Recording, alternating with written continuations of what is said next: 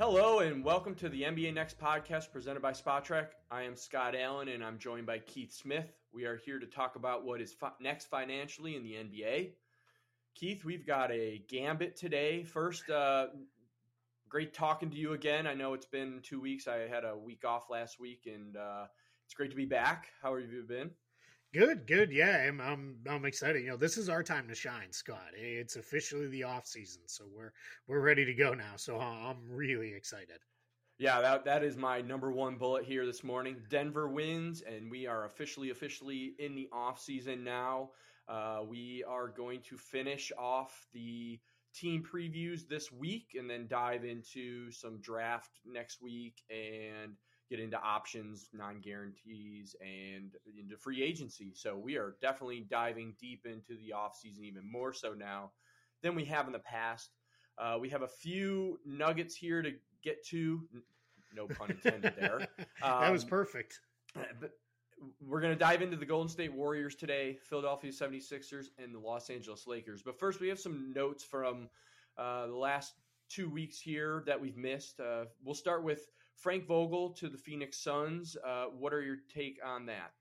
Yeah, I think it's a good hire for Phoenix. Obviously, anytime your roster is built around Kevin Durant and Devin Booker, you're set to win right now. And they got themselves a championship coach. He won a title with the Lakers just a few years ago, so he's going to get right back in there. I think they'll he's as good a coach as they could have gotten. I feel like their big challenge is going to be they've got to figure out their depth. They've got to figure out this Chris Paul situation. It's a great starting point, right? It's a place 29 other teams would be thrilled to start with Durant and Booker, but then it's questions about DeAndre Ayton and his contract and Chris Paul, and then there's not a whole heck of a lot else left on that roster. So there's a lot of work for James Jones and his staff to do to give Vogel a team to win with. That's where all the work starts now. Yeah, the key phrase that you mentioned there was roster depth, and we just saw that in these finals. So whatever depth that Phoenix can do, roster construction, management to allow Vogel to, use it to get deep into the playoffs with that star-studded team, then they got to do what they got to do, especially in the immediacy with, in the back-end career for Durant with his injuries and everything like that. Yep. Adrian Griffin to the Milwaukee Bucks is official. What are your thoughts with that? Yeah, I think he was the guy Giannis wanted by all the reporting, so you can't really go wrong that way, if you're making your star guy happy. But Adrian Griffin's been kind of doing the circuit for it feels at least 3-4 seasons now of all right, he's almost ready, and this is just kind of how it goes with these assistant coaches. They often have to interview for years before they finally get that opportunity to pop for them. But he's going to go there. I think he'll be a good coach. I'm curious to see again, what do they do? They've got some roster questions. Chris Middleton's a free agent. Brook Lopez is a free agent. A couple of their other role players are free agents. So I think we're in a spot where we're going to see them really have to look to retool a little bit. But again, you're starting with Giannis and Drew Holiday, so pretty good starting point for Adrian Griffin there with Milwaukee.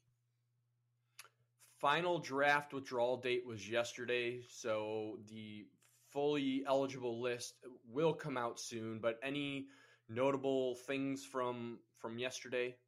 Yeah, probably the most surprising thing, there were a handful of international players who were projected to go maybe in the second round that withdrew, and that's pretty common that we see that, because this was really most people refer to this as the international withdrawal date, because the NCAA, for guys to return back to college, that was at the end of May. So guys had to do that there. So that becomes a whole thing with them. So that's a spot with them figuring that out. So I think what happened yesterday that was probably the most surprising was Bobby Clintman, who was projected to go in the second round, probably not going to crack the first round, but was a player out of Wake Forest. He did withdraw, and he withdrew and now is going to sign with a team in Australia as part of their Next Stars program, which is, if people remember, that's kind of what RJ Hampton came up through,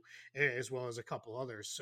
So we're in a spot where that's pretty rare, but that could maybe be a trend we see with these guys who are borderline players if they don't want to return back to college and want to get started, on a professional level while remaining draft eligible, and not, immediately in the draft. They'll you maybe take a path like that. That's a whole new thing that we're seeing. With that, I wanted to touch just because I forgot to tell you to put it on the show notes. But Toronto also filled their coaching vacancy too, with Darko Rajakovic. Oh, that's right. You're right. Yeah, so we're done. All the coach vacancies are filled because I'm pretty sure Michael Malone and Eric Spoelstra aren't getting fired after going to the finals. So I think we're okay there. So I think we're in a spot where all of our coach spots are filled. And for Toronto, that one's interesting because his kind of claim to fame as an assistant was his player development ability. So we're gonna see and find out, like, is that enough to, or was that an early sign of the Raptors maybe pivoting towards development? So that's been kind of a fun thing.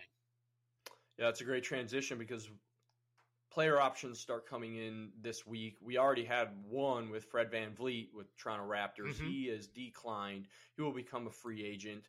We also had Daniel House Jr. A week or two ago where he opted in. Yep.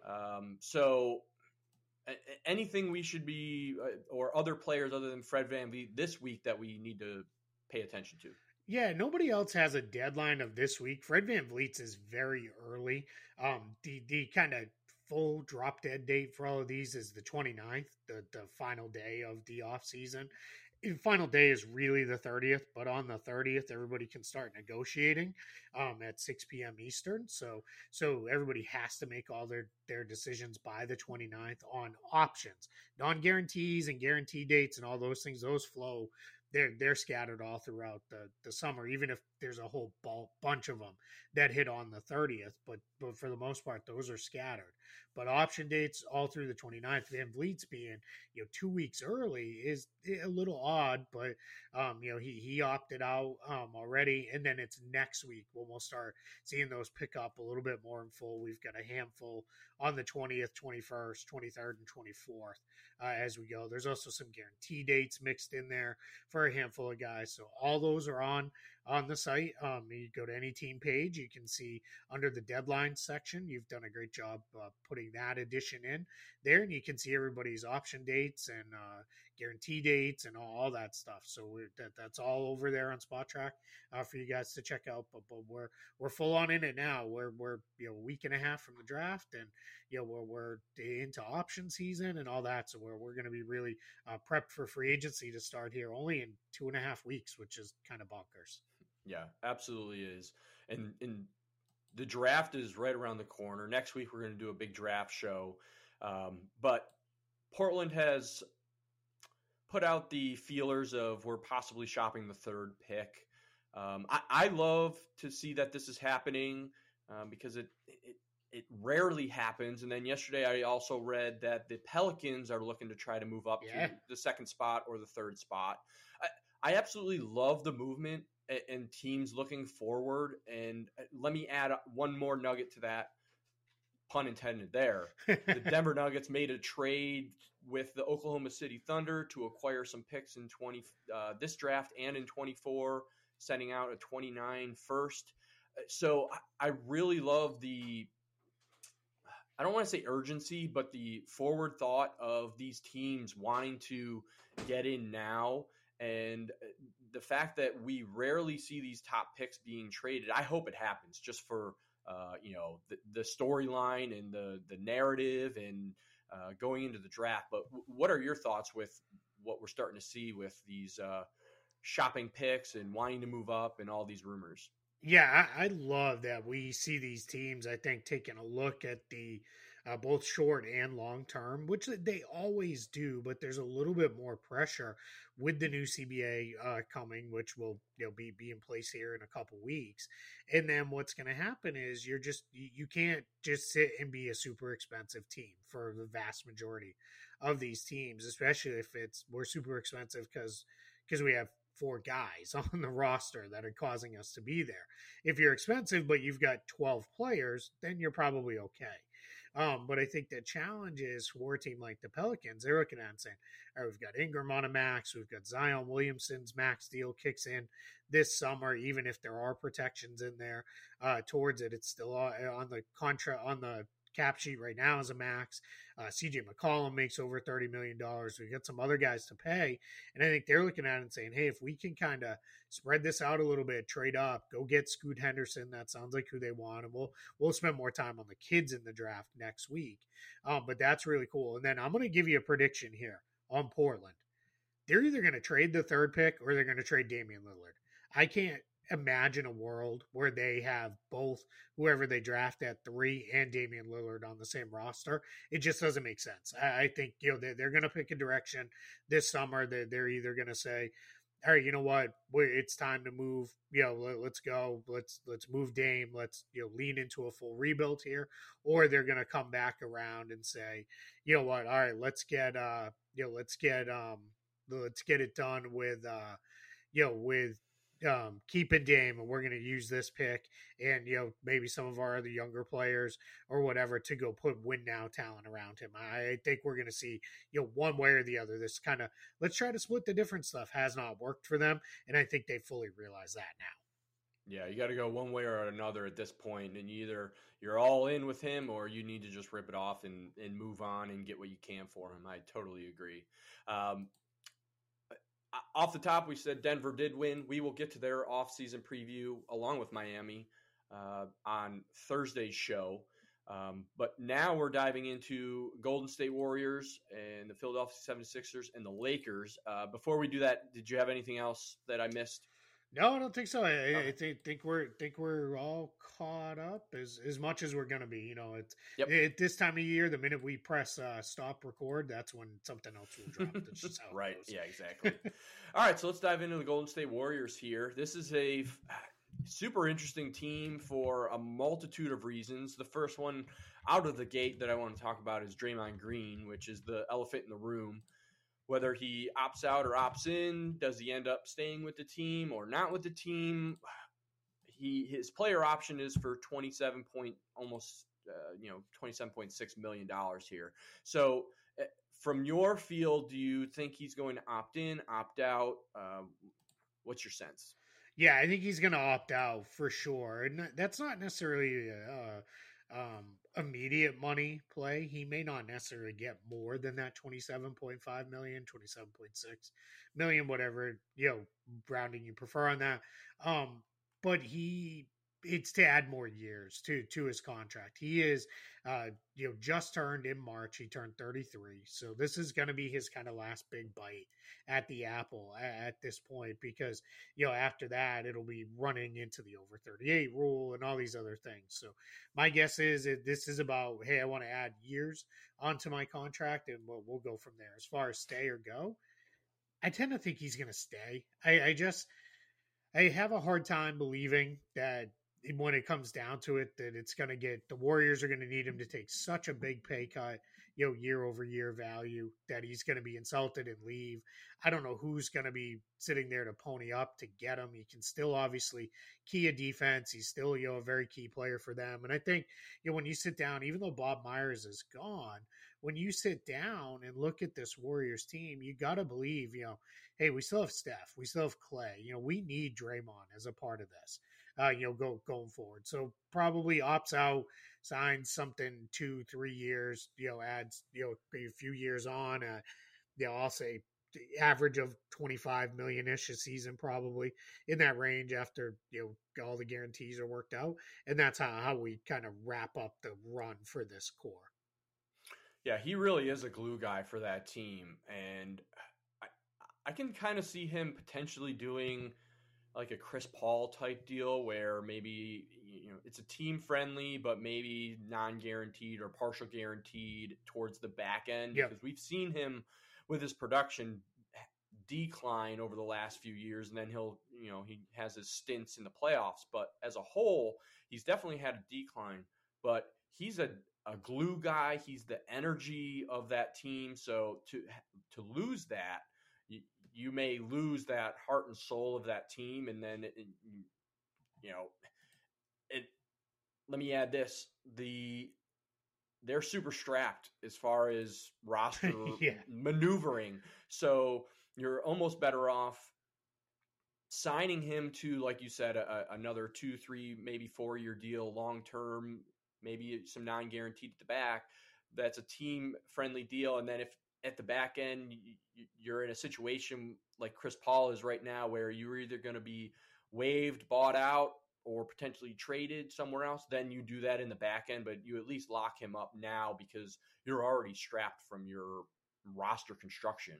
Yeah, exactly. And even though all of the what we like to call the super tax penalties, even if they don't all start this summer, which they don't, but they're still limited. Now, the one that hits them, I think the hardest is they won't have any signing exceptions as far as the taxpayer mid level goes. That one does start this summer, so they're going to lose that because they're going to be obviously with Draymond or without, they're going to be well over the super tax line. So they're not going to be in a position to have that $5 million taxpayer MLE.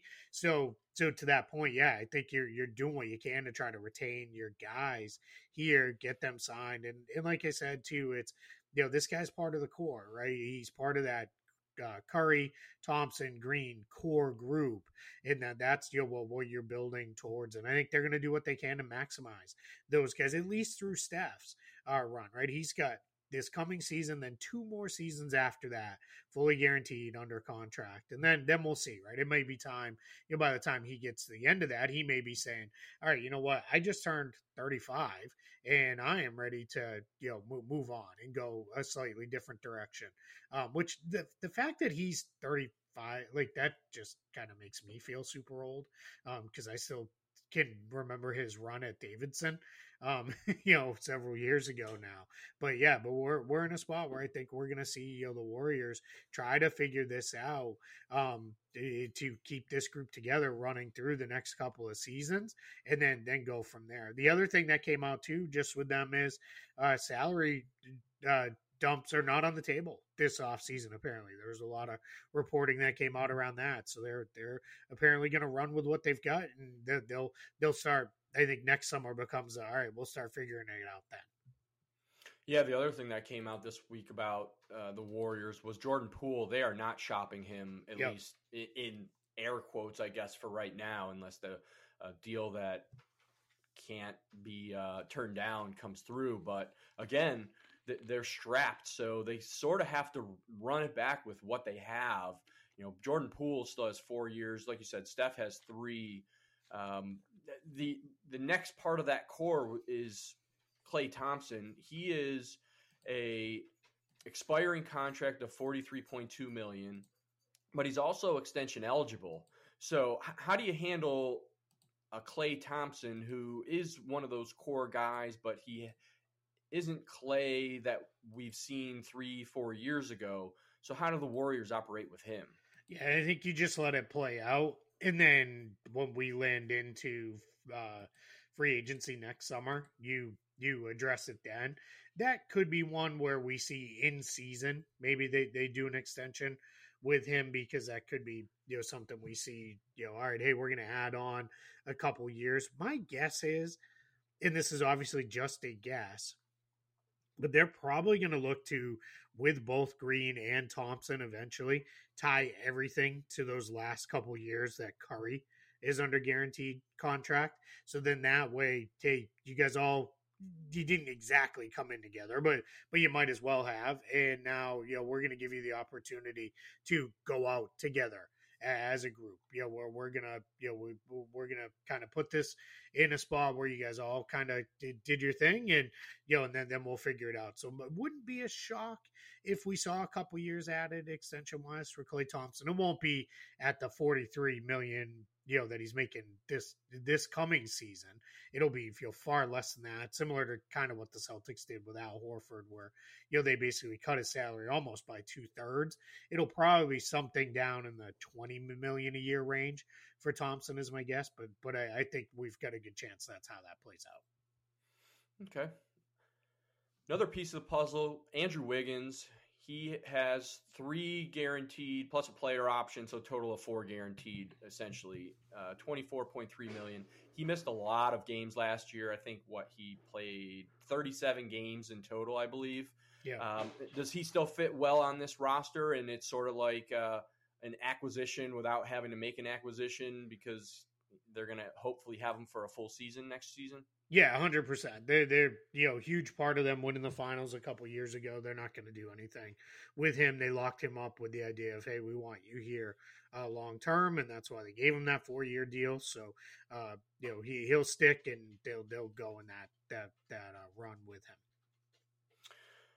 Gary Payton II, I really liked him when he was on this team before he signed with Portland, and then there was that interesting trade situation that happened. I don't even know if it fully, has been flushed out with. It has been, yeah. They finally resolved it all. Okay, yeah. So my question with this is this going to be a good fit now? I know there was an issue with some injuries when he didn't play in a lot. Now that he'll have a full season at $8.7 million and then a $9.1 million player option, is he going to be a good fit on this roster, or will they flip him for potentially something else? Yeah, I'm not going to say they won't flip him because, again, we know starting next year, their ability to improve this team is going to be limited to re-signing their own free agents, signing draft picks, and signing minimum deals. So trades may be the way, but for this upcoming season, yeah, he's a great fit. He's proven that, over the years. I think you're going to see, Thompson he's not going to be an 82 game guy, going forward probably. So on those nights, Peyton can slide in and start if you need him to. And, obviously not the shooter Thompson is, but can defend, and big part of that, it'll be a big part of their depth in that backcourt, and they feel very comfortable playing him with Stephen Curry because he can defend bigger players because he's pretty tough there. So yeah, great fit. He's a big part of them winning the title 2 years ago. Now you're really, or I guess 1 year ago, but 2 seasons ago. So you really are in a spot where, yeah, they're happy to have him. I think that was hey, we got to rectify. We shouldn't have let him go in the first place, and let's get that fixed here. And they got him back, and it's also big to have him too because they may lose Dante DiVincenzo, who has a player option that they're very limited in what they can pay him to bring him back. So if they lose DiVincenzo, they've got to get depth out of some of these guys, and we'll see if Jonathan Kuminga and Moses Moody can take on more, or do they end up being trade chips that get talked about? Well, we'll see how that all comes together with those guys. But yeah, Peyton's going to be a big part of this rotation going into next year. That's great to hear. I liked him a lot, especially his defensive presence on that team a couple years ago. The young kids, what does this team do with these young kids? Kuminga, he is not extension eligible until next offseason. Moses Moody, he is not extension eligible until next offseason as well. And then you've got Baldwin Jr., he's going into his second year. Are these 3 players just ride with it for now for the Golden State Warriors, or is there any value in flipping them for a player or 2 before they're really handcuffed with the super tax penalties? Yeah, I mean, you could see it. The challenge is, Kuminga and Moody, that's $10 million in matching salaries, so it's not going to get you very far. So that starts to become, kind of the issue for the Warriors is, how far are we going to get? And then, yeah, you could say throw Patrick Baldwin in there, throw Ryan Rollins, who also has a guaranteed contract down near the minimum at about $1.7 million, and but all total you're up to about $15 million in matching salary, and that's just not going to get you very much, and not very many teams are going to say, yeah, give me 4 guys for 1 guy in a trade. So I think what happens is you watch this, kind of play out, see, now Kuminga made it clear he wants to play more.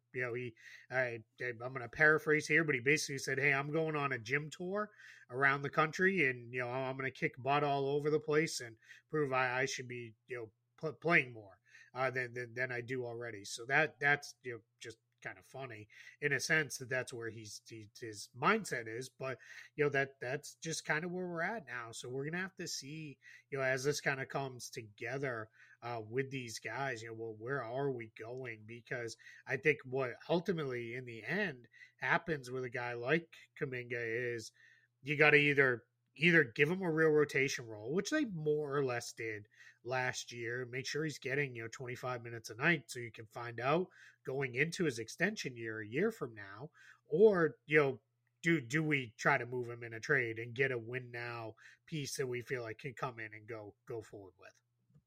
Yeah, and that's why I packaged them as the young kids together here, because Golden State is going to really have to see the progression from these kids to say, yeah, they are the next wave of our roster construction. Otherwise, it's a huge miss on their end, trading out Wiseman. And then if they do move on from either of these in the next year or two, they had that anomaly where they drafted so high with such a great team because of injury issues that happened. And if you miss on these players, then that's a huge miss from the front office and player development for a team that has done pretty well with player development in the past. Sorry, couldn't get my mute button off. Yeah, you're absolutely right. That's the thing, So you're kind of relying on your own history, right? Of we'll get there, we'll get these guys coached up, but we'll see. I think the challenge is it's always hard to incorporate a young player into a team that's competing for titles. I think that's a big part of why they moved on from James Wiseman. I think for them it was we can't sacrifice the potential wins we need to put ourselves in title contention to give him the development minutes that he needs. And that's why they moved on. Kuminga's not a little bit, he's for a lot further along as a prospect than Wiseman was, but he still needs minutes. And if they look at it and say, geez, we could get veteran X to come in here and fill that role a little bit better, maybe you go that way. But we'll see. My guess is they start the off season or start training camp with the roster as it looks right now. For the most part, now that's what they move forward with. And then, we'll see what develops in the course of the season. Is that when, you move Kuminga or Moody, or do you change your tune on Jordan Poole and say, all right, that's a big chunk of salary matching. Now we can really go do something to kind of prop us up over these next few seasons. So that's what I'll be kind of keeping an eye on. All right. So they have 12 already under contract on this roster outside of the Green and the DiVincenzo player options that could go one way or the other. So what other areas of need do you think they have? The area that I think they need is another big man presence to really get in there to help Looney, to rim protect, whatever it might be. But I think big man presence is what they need. What do you need, or what do you see from this team that they need to focus on? Yeah, I'm in the same boat as you. It's get another big in there. You should have enough left in every other spot. You've got guards, you've got wings. Get one more big in there, probably. Ideally, an upgrade on JaMychal Green. He didn't give them what they were looking for. It'll have to be at the minimum because, like we said, they've got no other option unless it's a trade, and we just kind of ruled that out for now. So the good news is, though, if you're looking for anything as a minimum, it's bigs, right? There's always going to be a center or two available that can come over for the minimum. So I think, we'll see, who they kind of, center du jour, I guess, of, this is the guy for now, let's pick that guy up and move forward. I think that's where we're headed. Other notes, we've mentioned their super tax team.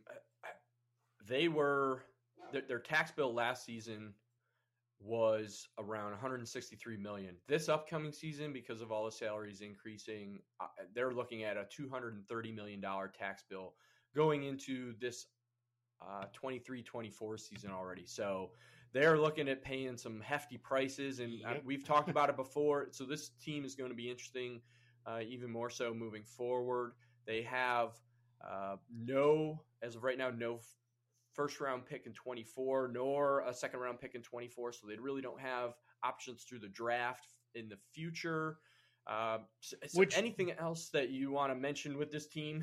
yeah, I mean, you got to hit on the 19th pick this year, right? Like you got to make sure that somebody who can be a rotation player within the next couple of seasons, because otherwise, that becomes it just becomes another $3+ million on the salary sheet that's just sitting there. And when you are as expensive as the Warriors are, that 3 million is more like, especially under the new CBA. I don't know if you've gamed out all the math yet. I know I have not, but that's going to be more like 15 million, right? With where they're sitting penalty wise. So that's, they're almost at a 5-1, if not already at a 5-1, and it could be even be more by the time we sit down and figure it out after they do all their offseason moves. So yeah, you gotta get that kind of locked and in a spot where it's like, okay, we know what we are, and here we go, and here's what we're doing. Last thing, has there been any talk about the front office filling in Bob Myers' spot yet? No, a little weird that we're we are a week from the draft, and we still don't know, right? Like that is a little odd. I think for sure that we're in a spot where it becomes, geez, how do we not have that set up already? But no, they haven't really said. My guess is they know what it's going to be, and they've kind of got a plan for working forward, and they're comfortable with where things are at. But yeah, for now we don't know where they're going. All right, this team will be interesting. A couple of player option decisions coming quickly here, and we will see where the Golden State Warriors move on and how they operate. They're going to be a super interesting test case with this new super tax rules in the CBA. The test case, right? Yeah, the in some test ways, case, right. You could argue the rule was made for them. Right, good point. All right, Philadelphia 76ers. This team, very, very interesting because they have players locked up for 23-24, 10 of them, 2 of which are player options. But after that, there's not much on their roster going into 24-25. So they brought in a new head coach, Nick Nurse. They are currently not a tax team, but they are potentially going to be a tax team. Embiid's extension kicks in at right now it's $46.9 million. If that cap does go up a little bit, that value might go up slightly, but that's about where he's going to start. But let's go with the elephant in the room with this team. James Harden and his $35.6 million player option. So again, do you think he opts in or opts out? And then is he a Philadelphia 76er or Houston or the field? All right, so the easy part is he's opting out. There's no chance he's picking that up because he's either coming back to Houston on the most he can get, or he's re-signing with Philly for the most he can get, or maybe the field. Right? I know you kind of put that out there, at the end, and there's been some reporting that maybe the Suns could get involved and some other teams. So we'll see what it looks like. I tend to think it's either going to be Houston or Philly. I generally don't put a lot of stock in the whole, the player could go here, because especially when it's the cap space boogeyman team, right, which everybody's going to be linked to Houston. Every agent in the league is going to say, well, you better pay my guy because the Rockets are sitting there ready to offer him, X, Y, and Z. So I think what we're really looking at in this situation with James Harden is it's going to be his choice to, normally it's a pretty big difference in what the incumbent team can pay, but that usually comes because the incumbent team can offer an extra year. In this case, the Sixers can't because of the over 35 or over 38 rule, rather. Harden bumps up against that. So functionally, he's limited to a 4-year deal no matter where he goes. So that turns into, all right, well, over 38 rule kind of eliminates that 5th year and all that extra money that would come there. So, yeah, they can offer slightly more because they can do the 8% raises against the 5% raises. But I think for the most part, you're going to see James Harden decide, do I want to compete for a title in Philadelphia, where if I resign, we're a ready-made title contender with me and Embiid, and we'll figure out the rest of the roster, or do I look to move along and go somewhere else and move in that direction? Yeah, that's going to be a fascinating situation to see where he lands. I don't know what the right answer is, but Yeah. it's going to be fun to see, and it's going to, Twitter may collapse depending on where he ends up. Well, Scott, the right answer is Houston. Don't do this. Like that's Yeah, the you know right what? You're right. answer, right? That is the right Like, answer. I do not want to see him go back to Houston no, because yeah, with the development that they are, and if you haven't listened to that offseason preview, go back and listen to it. Uh, they're if you throw a James Harden into that situation, I don't like the outcome on paper for where that could go. So I do not want to see him. You're right. yeah, exactly. Yeah, it's just not a good idea. I guess this is the best way to put that. Tobias Harris, he is he's on an expiring contract, $39.2 million, but he's also extension eligible. And then I saw, and if I'm totally off base on this, then I apologize. But I saw Bradley Beal rumors and some Tobias Harris potentially, with Beal wanting to go to Philadelphia. Is there any legs to that, or is Tobias Harris long for this Philadelphia roster, even though he's been on trade rumor for the last few years? What's going on with the Tobias Harris contract situation? Yeah, there's little to no chance there's an extension coming because it would have to be such a pay cut for him that it just is one where it's hey, let's if nothing else, let's just see what's out there in free agency in a couple years. But I think where we're headed with this is I mean he's the big number, right, at $39.3 million. That's the big trade match if you wanted to move on from Tobias Harris, and if you wanted to take in a Bradley Beal and eat all that money that's owed to him, you can do that. Now, where I think that's more coming out of the Washington side of things, where with their new front office, we're not going to rerun their offseason preview here, but new front office in there, and for the first time ever, they're saying, yeah, the right thing might be to rebuild. And if that's something that they're actually open to for a change, which they have not been open to in the past, that's huge, right? Because this team has always been a no, let's keep pushing forward.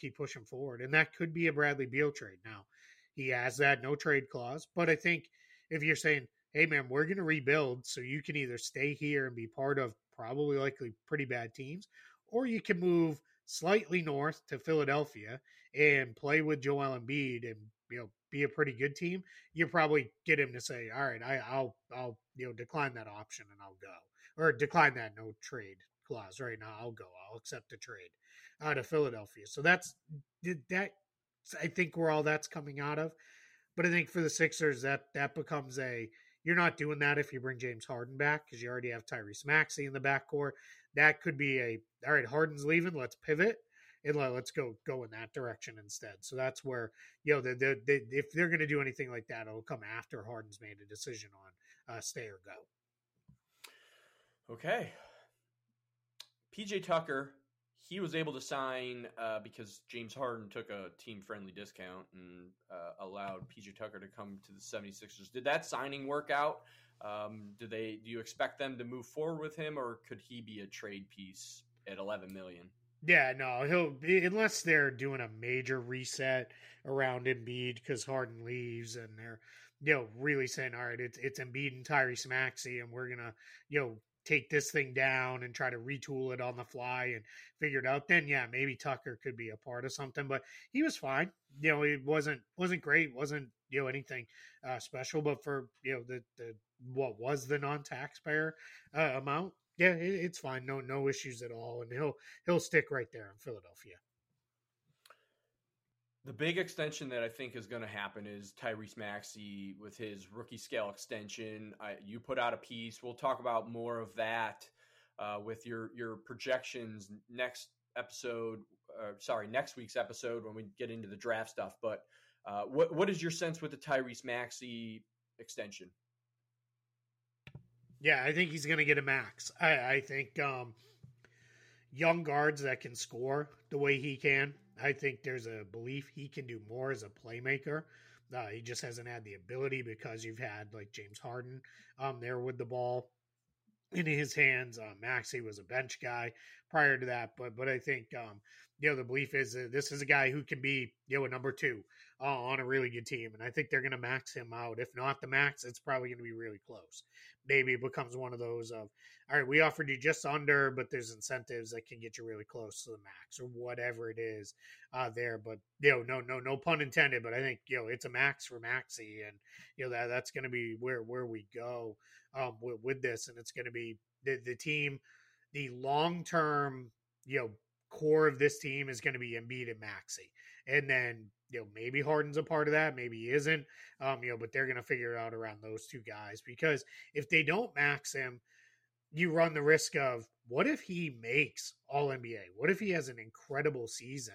And then he's like, now you got to give it to me as a free agent right now. I definitely need, the max kind of deal here and those kind of things. And that becomes a little bit of a mess. So I think in this situation, you just take care of it now. I don't think there'll be any kind of, designated player language in there because I don't think him making all NBA is a realistic thing. But yeah, give him a max and move on. He's proven to be one of the better players out of this coming draft class. Yeah, and like we said, there's not much on this roster past this season, so that might be your next piece with the Embiid, and move on from there and get him locked up. House Jr., as we mentioned, he exercised his player option. Montrezl Harrell does have a player option as well on this team, $2.76 million. He was signed as a free agent, 1-1. Do you expect him to exercise that player option, or is he going to go back into free agency? I think it's that one's weird because he's not going to get more money than that. So I think he probably picks it up and just comes back for that amount and says, yeah, here we go. Let's run it back. Now the only way I could see that maybe being different is if he says, what, this is not how I want to do this. So I want to be in a spot where it is I want to play. Then maybe that changes a little bit. But I think for the most part, you probably see him pick that up in return. All right, now that Nick Nurse is the head coach, what other areas of need do you think he will focus on trying to have on this roster to help Philadelphia get deeper into the playoffs, to complement Embiid and Maxey and anyone else on this roster?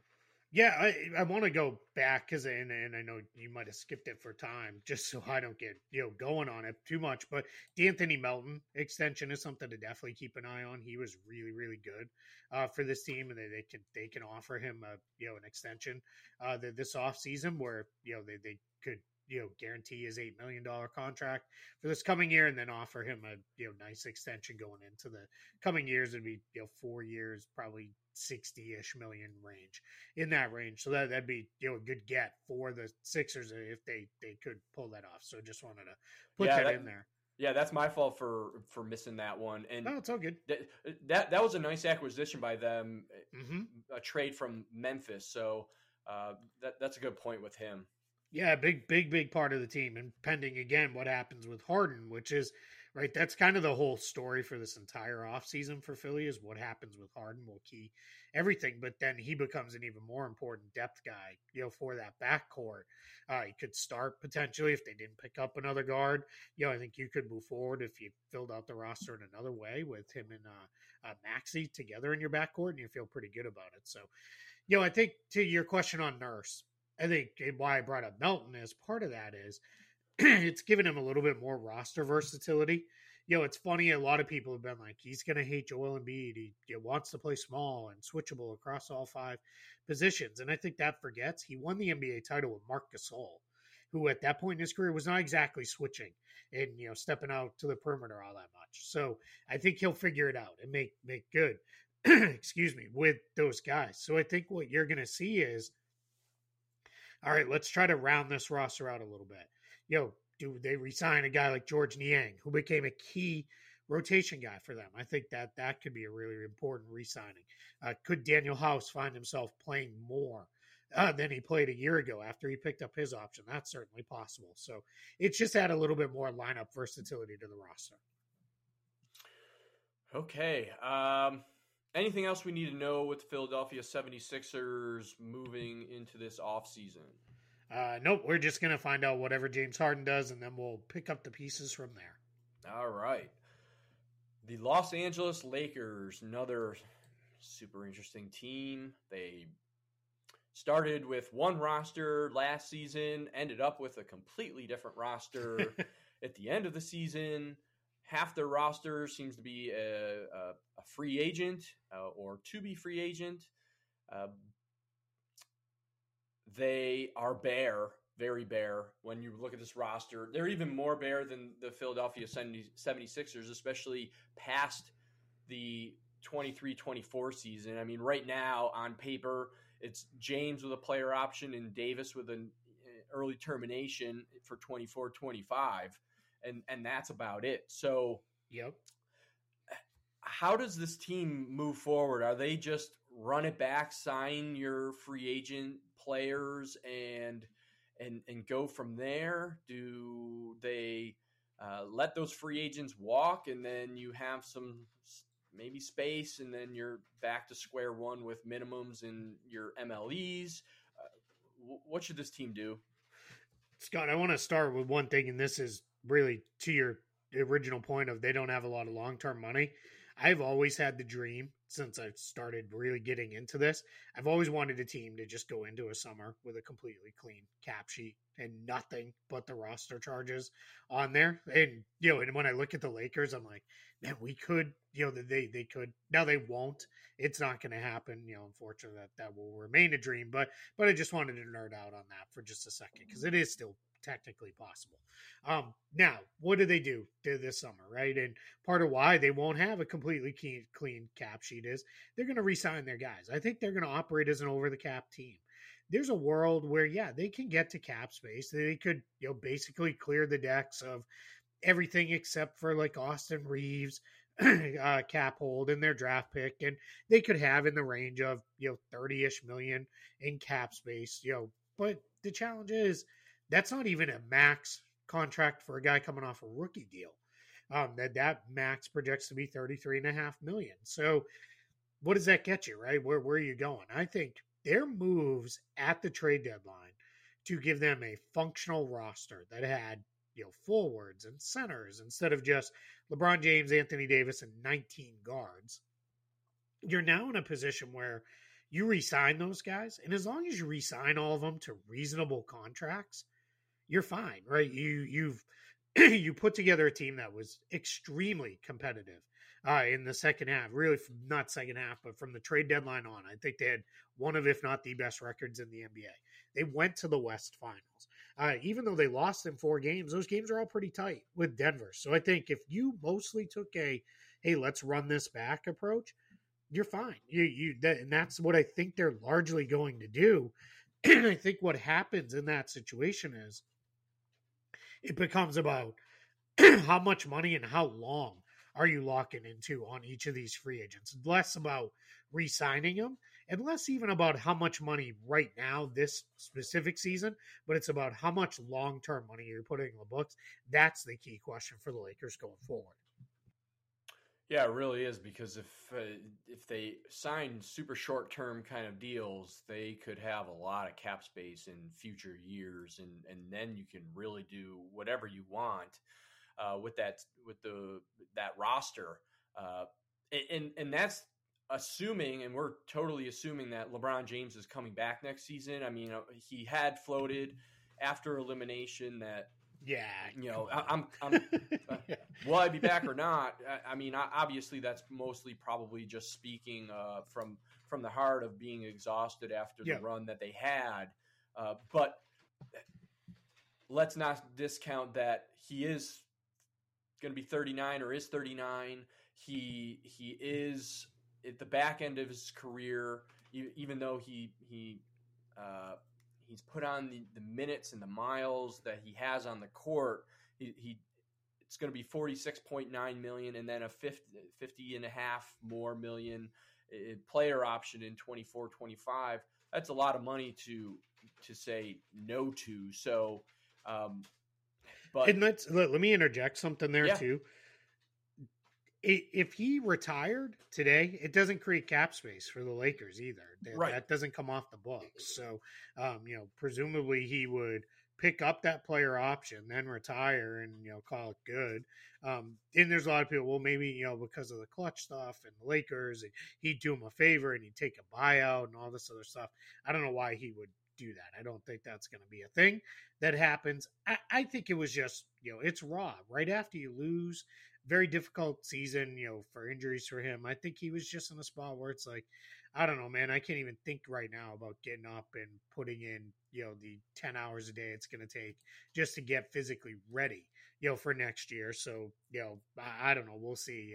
And I, but it'll come around. He'll be back on the roster and, we'll just move forward with him on on his 2-year max deal. Yeah, but when those comments start coming out, he's already thinking about it in the back Sure. of his mind. It's not a Freudian slip by any means. No, I think it's in the back of his mind because he's almost 40, right? And this will be year 21 for him. So I think and that's an eye catching too when you see 39 going to be 40. It's like, oh, he really has been around that long, and he's still playing at top 10, maybe top 5 when he is healthy. Again, that's another issue. He had some health issues this last season too. Yeah. All right, let's transition off of LeBron for a moment here. Malik Beasley, he has a large $16.5 million club option. He is also extension eligible, so if they exercise that and then they could extend him. Is he a player that fits well on this roster? Yeah, I think he could. I don't think he fit as well as they hoped he would. I think when they acquired him as part of those whole deadline dealings, that they hoped, all right, this guy will come in, he'll fill in as a designated shooter off our bench.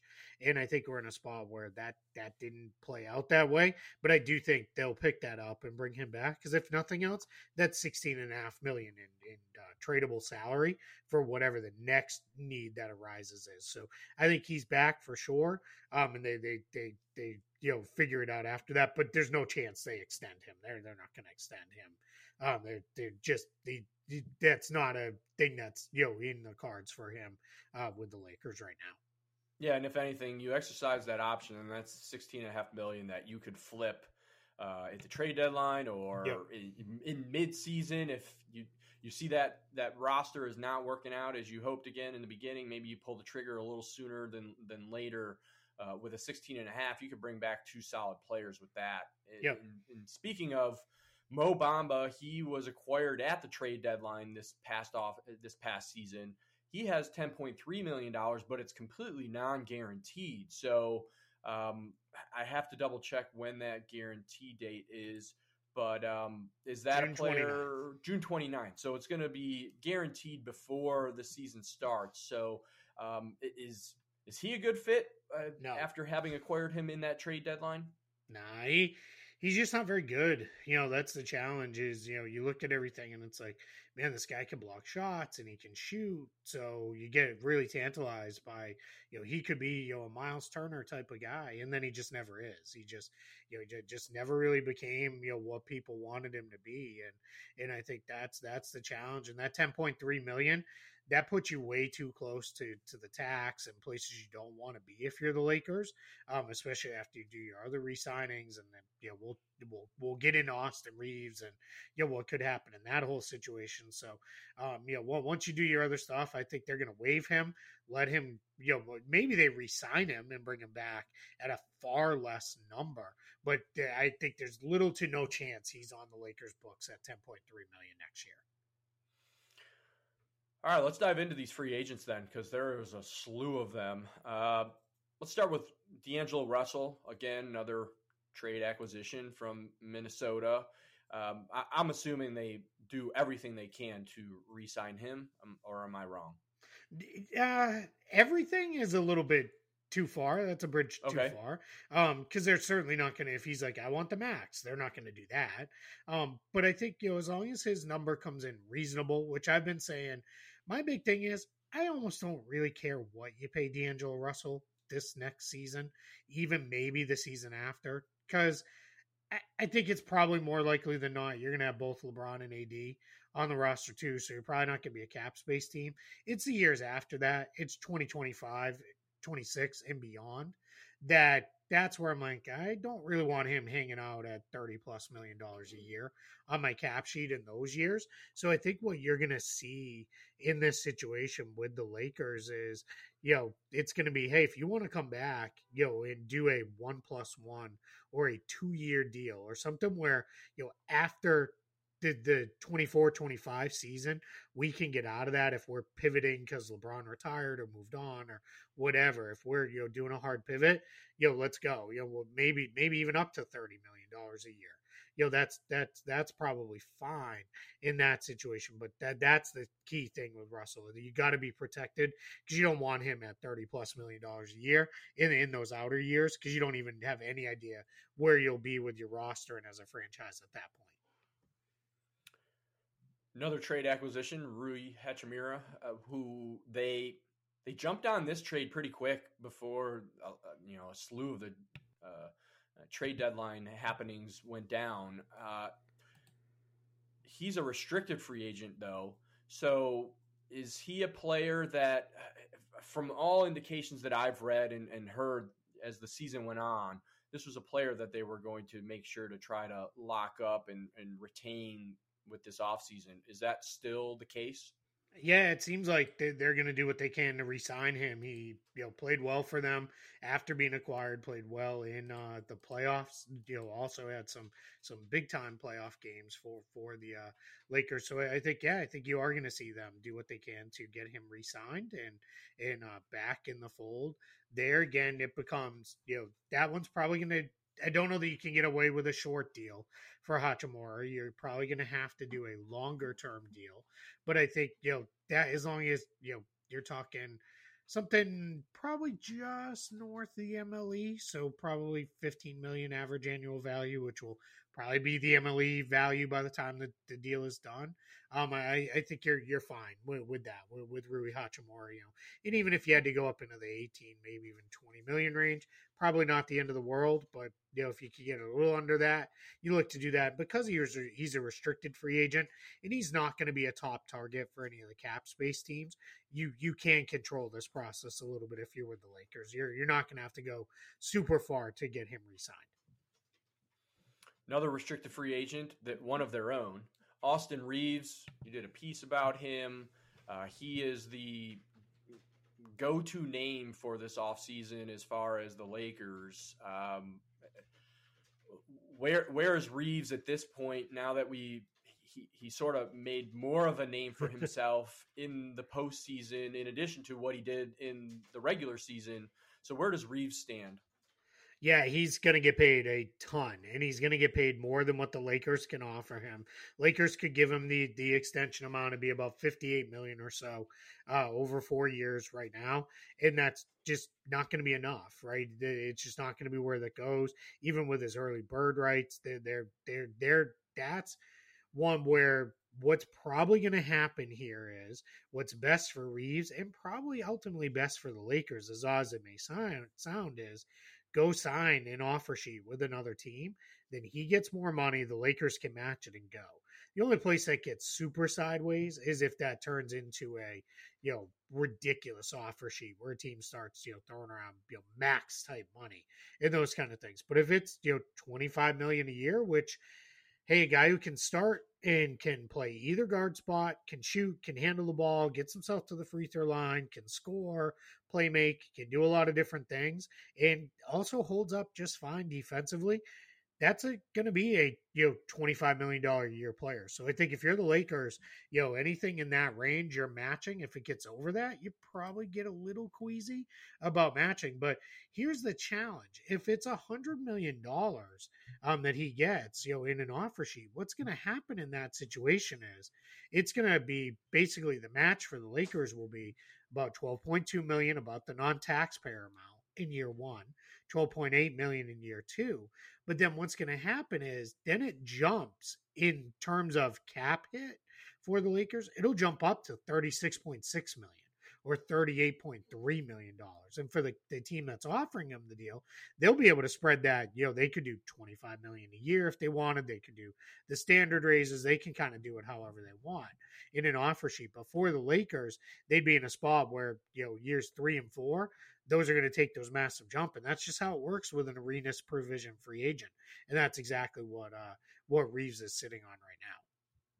Yeah, he's a fun free agent. I'm looking forward to seeing how that plays out and how fast out of the gate once free agency opens, we start hearing rumblings with the Reeves contract, or if any teams are throwing offer sheets or anything like that, because offer sheets are very rare in the NBA because of limited cap space, and with 7 teams projected to have cap space, it should be interesting to see what goes down with Austin Reeves. Lonnie Walker, Troy Brown Jr., Dennis Schroeder, I'll just group them together. You can say what you want about them if you think they'll be back or not. Have at it. Yeah, it's we're gonna kind of see, right, with the everybody else group. I think Schroeder probably back. He was really good for them. I think Walker probably moves on for a bigger role somewhere else. But then he had the big tail end of the playoffs, so maybe he does come back, to the Lakers and says, hey, $7.7 million, that's what you can give me off of last year's salary. Yeah, they do. Maybe that is enough for him to return for one more run and say, yeah, I can be the primary backup guard on this group, or primary backup off guard, with Schroeder kind of holding down the backup point guard spot. The rest of the guys, it's probably kind of let's see, where things go this summer. Troy Brown Jr., yeah, maybe he could be back in the mix there. Not the worst thing if he was, right? He can still do some stuff, and he's probably not going to be much over a minimum type signing. So we'll see. But I think those are all kind of a little less guaranteed, and they're probably all going to be hey, here's what we can give you type signings, versus anything that the Lakers go out looking really to invest in. Because I think for the Lakers, your goal here is, all right, we're going to get Reeves re-signed, we're going to re-sign Hachimura, we're going to re-sign Russell. We do all that, we're probably up around the pushing the tax apron amount, and then what that becomes is, let's try to carve out enough to have that $5 million taxpayer MLE with enough room under the super tax that then we can go get one more guy and kind of figure it out from there. I'll be remiss if I didn't mention this in an off-season preview, because when it does happen, then I'll be kicking myself. So Anthony Davis is extension eligible. Yes or no? Do you think he gets an extension this offseason? Yeah, the only way he gets is if the Lakers just say, here's the full max we can give you, let's go. And then if that happens, sure, then he'll add 4 years onto his deal, because or he'll either add 5 if he declines his player option, or he'll pick it up and then add 4. If it did either way that he wants to do that. And if the Lakers come with, we'll go to the full max, start, which would be $50 million ish in year one salary, or 54 million pending. But I think there's a chance Davis may say, well, what's LeBron doing? Because if he's not a lock to stay, then I don't know that I want to lock in to stay. So I think it's probably more likely this plays out, and then the two of them, whether they make a decision definitely together of, hey, we're both staying, or we're going to go our separate ways and go to different teams. I think they'll kind of come to a decision together a year from now. Yeah, that makes sense. Jared Vanderbilt, he was another acquisition via trade. He has $4.6 million, but is also extension eligible. And was that a good trade for the Lakers? Do you think they're just going to ride that out, or is he an extension eligible player that you think they may push that salary down the line? Yeah, no extension for him. Again, just they're not going to take on long-term money unless they really need to here. So yeah, but they'll guarantee his deal. They'll pick it up. He'll be their primary backup big, maybe even start some games. We'll see how that kind of comes together. The way the rest of the roster flushes out around James, Davis, Reeves, and whoever else is back. But I think, definitely, key rotation guy there. And, 4.7 million, you can't, that's, more than fine for Vanderbilt. And that's one too, where once you guarantee it, if you get, deep into the year and it is like, hey, man, like James is going to be back and Davis is going to be back, then you could always extend him then. But there's no reason to do that this summer. All right. Anything else about the Los Angeles Lakers going into this offseason that we didn't talk about that you want to mention? Nope. I think we're good, man. It's all going to be, let's keep an eye on that Austin Reeves offer sheet. That's I know what I'll be looking out for. Yes, absolutely. What is next on your docket, and what do we have to look forward to? Yeah, so on the site for written, we're down to it now, where we know the order they're coming out. So, in the last little bit here, since we last recorded, at least Milwaukee, Atlanta, and Memphis all posted, maybe Cleveland too. But coming up next, Sacramento, Phoenix, New York, Golden State. Then that in Philadelphia. Those will all be coming pretty rapid fire here. We're down to the final 9 teams, and then we'll have the final 4: Lakers, Celtics, Heat, and Nuggets. That's where we'll get to, and we're gonna finish out here on the podcast version. Those guys. We've also got a piece that'll come later this week, I think. Which will be, I'm going to go through a predicted rookie scale extensions. I'm going to go through and make a prediction on all the options, player and team options for next season. We'll see how we do on that. And then I'm going to go through and also do a prediction on all of the guarantees. Do guys get their contracts guaranteed or not? All of the ones that are due before free agency starts, at least. Yeah, we've got the off-season gambit, as we talked about at the beginning, because we are now officially in the off-season.